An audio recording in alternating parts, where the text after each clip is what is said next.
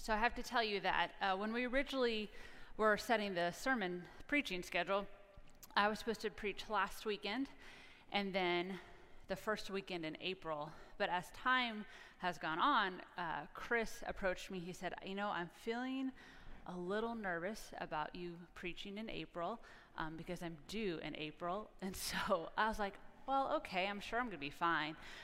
But now that I'm closer, I'm like, that was a good call. I think it's a little risky to go into April. So this will actually be my last sermon until I get back from maternity leave. And so I hope I go out with a bang. We'll see. So today we are going to be looking at the scripture in Luke of Jesus' first sermon. And I think all of us clergy can remember our first sermon. I don't know if you all do. I'm sure if you were to go listen to it, you'd like cringe, right? Like I want that to be erased because I'm like, I don't know what I said. I don't know how long I talked. I probably don't even agree with myself anymore. Who knows? But preaching is such an unusual thing. It's always special no matter how many times you do it. At least for me, I get nervous and all of that. And today's story tells you why a little bit.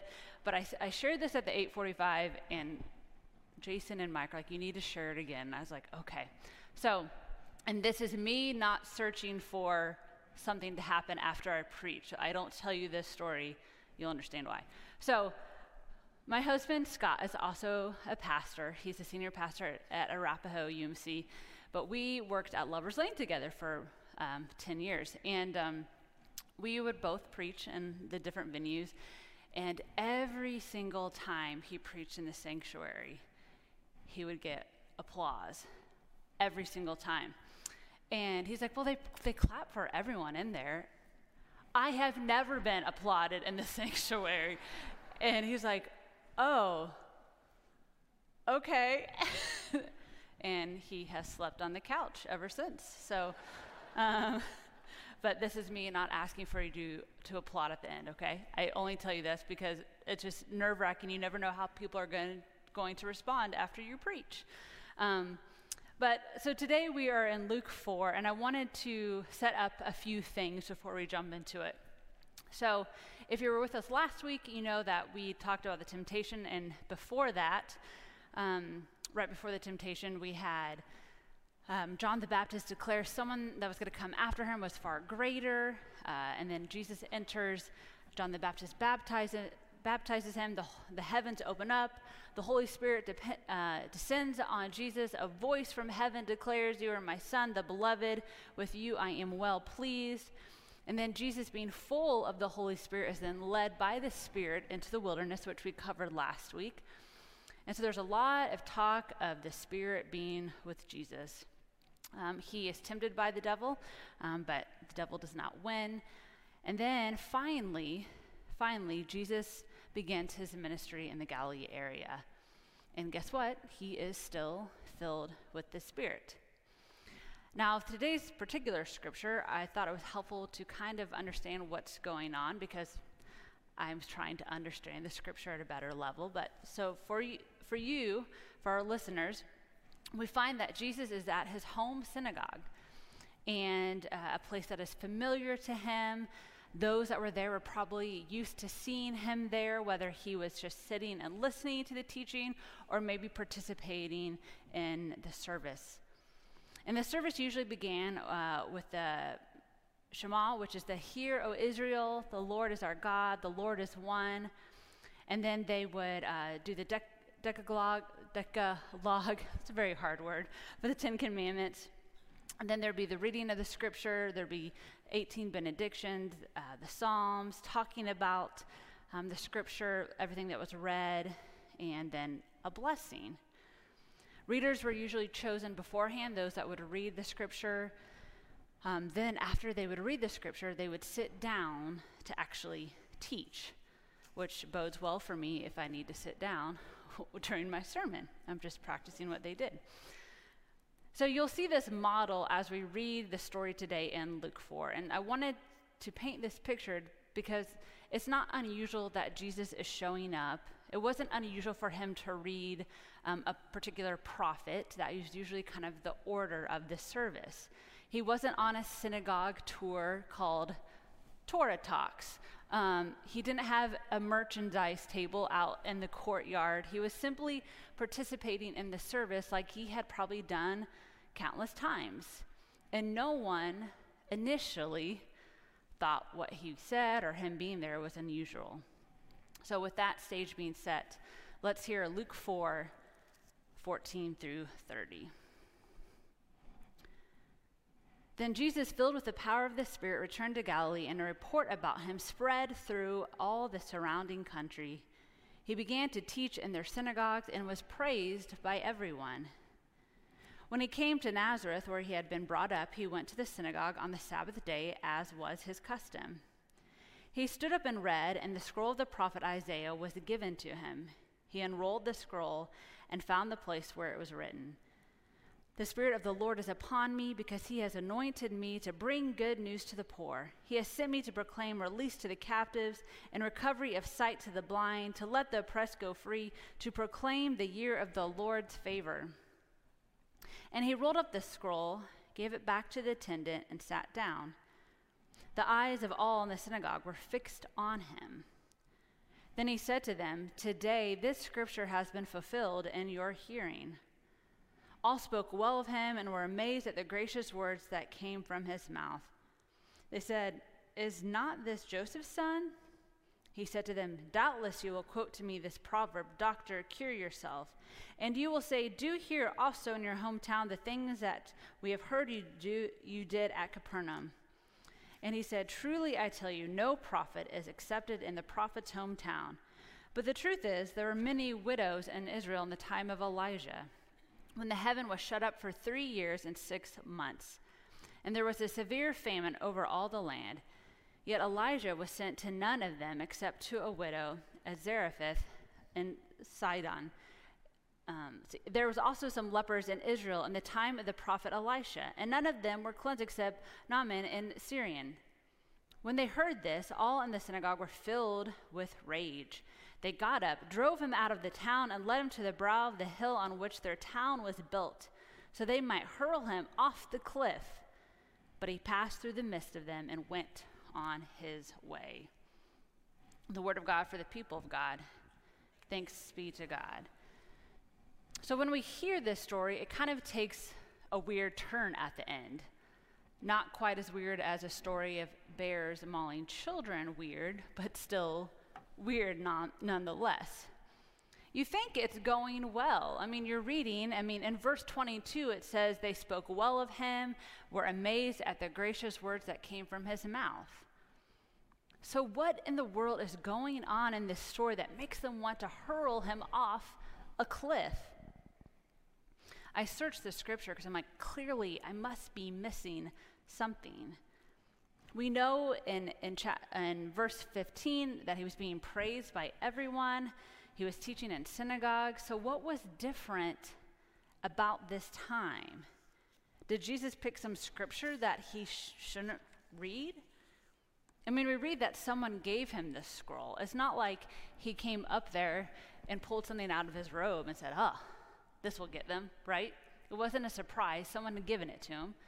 Yes, he found a particular place in Isaiah to read, so maybe that was the issue. Did he change the words? Did he say something he wasn't supposed to? Was he not supposed to say, "upon me" or "anointed me"? But if we go back to Isaiah 61, that's what it says. There's a few lines missing, but it's not like he adds something. So what's going on? What is so offensive? But it takes a turn when he sits down and says, "Today this scripture has been fulfilled in your hearing." The word "today" changes things. And when I picture this scene, I almost picture maybe there was applause. I don't know if they applaud in synagogue, especially back then. But they hear this powerful scripture, and I'm sure they're like, "Yes," and then they're like, "Wait, what? Today? What do you mean? What do you mean by that?" Suddenly people are confused. People are maybe a little offended. They don't know how to process what Jesus has just proclaimed. Now, the book of Isaiah is full of messianic prophecies and talk of a servant, a prophet. So maybe it's a little bit more forthcoming about who is here. But I feel like the reaction of everyone there is, what does this mean? What does this mean? And this is where Jesus gets a little sassy with the people. He says, doubtless you will quote to me this proverb, "Doctor, cure yourself, or do here in your hometown the things that we have heard you did at Capernaum." If you're with us last week, the temptation of Christ, the devil tried to get him to do things that he wanted. He wanted Jesus to make a production, to show off, to flex his power, and Jesus was like, no. He quoted Deuteronomy back to him. He did more than just say no. But Jesus was kind of establishing, look, I'm not here to mess around, or more importantly, to be pushed around with demands and any sort of mocking. Jesus maybe knows that the request may get out of hand, that the sense of ownership over him, especially in his hometown, could get ugly. He's trying to establish from the beginning who he is, who he came for, and what kind of work he was going to do. What I'm picking up on, along with the scholars that I researched, is that the people in Nazareth wanted to feel special, like maybe they got first dibs on Jesus, that he should bend to their every request and demand because they were his people, right? They were people that had watched him grow up, his friends, his neighbors. Okay, you're here to set captives free and recover sight and release oppressed. That's us. Here you go. Pick us. Choose us. We need you. We deserve you. There's also something else going on here. There's a particular line that lasts from Isaiah 61, to proclaim the year of the Lord's favor. What does that mean? To proclaim the year of the Lord's favor is to signify that it was a year of Jubilee, which originally comes from Leviticus 25. What happens during a year of Jubilee? Great questions. Broad strokes, it happens every 50 years and means a year dedicated to rest, to restoration of property, and to freeing people from debt, servitude, and slavery. A year dedicated to rest. Sign me up for that. But there's more to the details of the debt and all of that, which is very confusing. I won't bore you with the details, but for some, maybe a year of Jubilee is not great. If you're losing land or giving up a lease or sharing profits or losing your help. So what this crowd maybe is dealing with, why they're angry, is that they're like, well, maybe Jubilee's not great. They're nervous and scared because what does Jesus mean by the year of Lord's favor? They're unsure of how they will be impacted and how their lives could change. What I think is most likely happening is that they know things are going to change, but they don't know how. And that brings them fear and worry and ultimately anger. Because I don't know if you knew this, people don't like change. And I think especially when it looks different than what they had envisioned. And I can tell you that the people listening to Jesus on this day weren't really envisioning or expecting the long-awaited Messiah to come from their wee little town and be the son of Joseph. They certainly didn't think he was going to show up and say the things he did and do the things he did. As we move through this story, people are getting angry. And when Jesus brings up Elijah and Elisha, that's where he really sets things off. And I was like, why? What's going on here? So the two stories that he mentions involving Elijah and Elisha are important. So Elijah, it says that he helps a widow, a particular widow who's an outsider. She's not a Jew. He provides a miracle. Her son who has died gets restored to life. Elisha heals a leper who was a commander in the enemy army against Israel. So Jesus, just to make sure I'm getting this straight, you're going to be a prophet, you're going to be a person like Elisha and Elijah in those two stories? You're going to be about people outside the people of Israel? No. We've been waiting for our Messiah, the one that will deliver us, the one that will save us, the one that will change everything for us. We're the ones that have been waiting. And Jesus makes a mess of that and says, I didn't come just for you. I came for all, even our enemies. So these people are thinking, is this what the Messiah is going to do? That's the mission? That's the purpose? So they decide he isn't what they want, and so they run him out of town looking for a way to throw him over a cliff. This inclusive and grace-filled Messiah is not what they expected and clearly not what they wanted. I think they're angry because they felt as maybe they were forgotten. What about us? What about us? Some of us can misread Scripture and interpret it in a way that only benefits ourselves. Or we try to put Jesus in this box that is safe and comfortable and does and say things that are only helpful for us. And if we aren't careful, we can paint a picture of Jesus that is very different than the one that actually lived. Because we're so tempted to make things about us. I mean, think about the disciples who argued, hey, who's going to be at the right and left of your hand, Jesus? They struggled with the, what about us?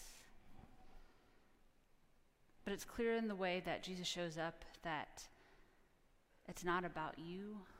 It's not about me or our family or our friends or our church or our denomination or our country or people that look and talk and think like us. And it may be uncomfortable and challenging at times, and we may even be tempted to feel like we get the short end of the stick. But I assure you, we do not. This grace and love that God has for all of us is truly extraordinary. There's plenty to go around. God does not have favorites. Besides me, that's it. And so the question for us today is, when we hear a message that challenges us or makes us a little uncomfortable, what's our response? To throw the preacher out? To say, what about us? What about me? Or what about when we read scripture that maybe even convicts us? Do we close the Bible entirely and say, oh, it's enough of that? Or do we say, let me go to something that makes me feel good about myself instead? See, I pray we can look inward and reflect on what the Spirit is trying to say. I pray that we could say, thank you, God, for coming for me and for him and for her and them and those over there and those over there. And you can continually ask the Spirit, say more about that. What are you trying to teach me? Look, I agree that some of the words and teachings of Christ are hard. They are hard, and they don't sit well with me either. But I think that's the point. Jesus came to transform the way we think, the way we feel, and the way we live. So let's not throw the preacher out. Let's not throw the Bible out. But let's pay attention to where the Spirit leads. Amen.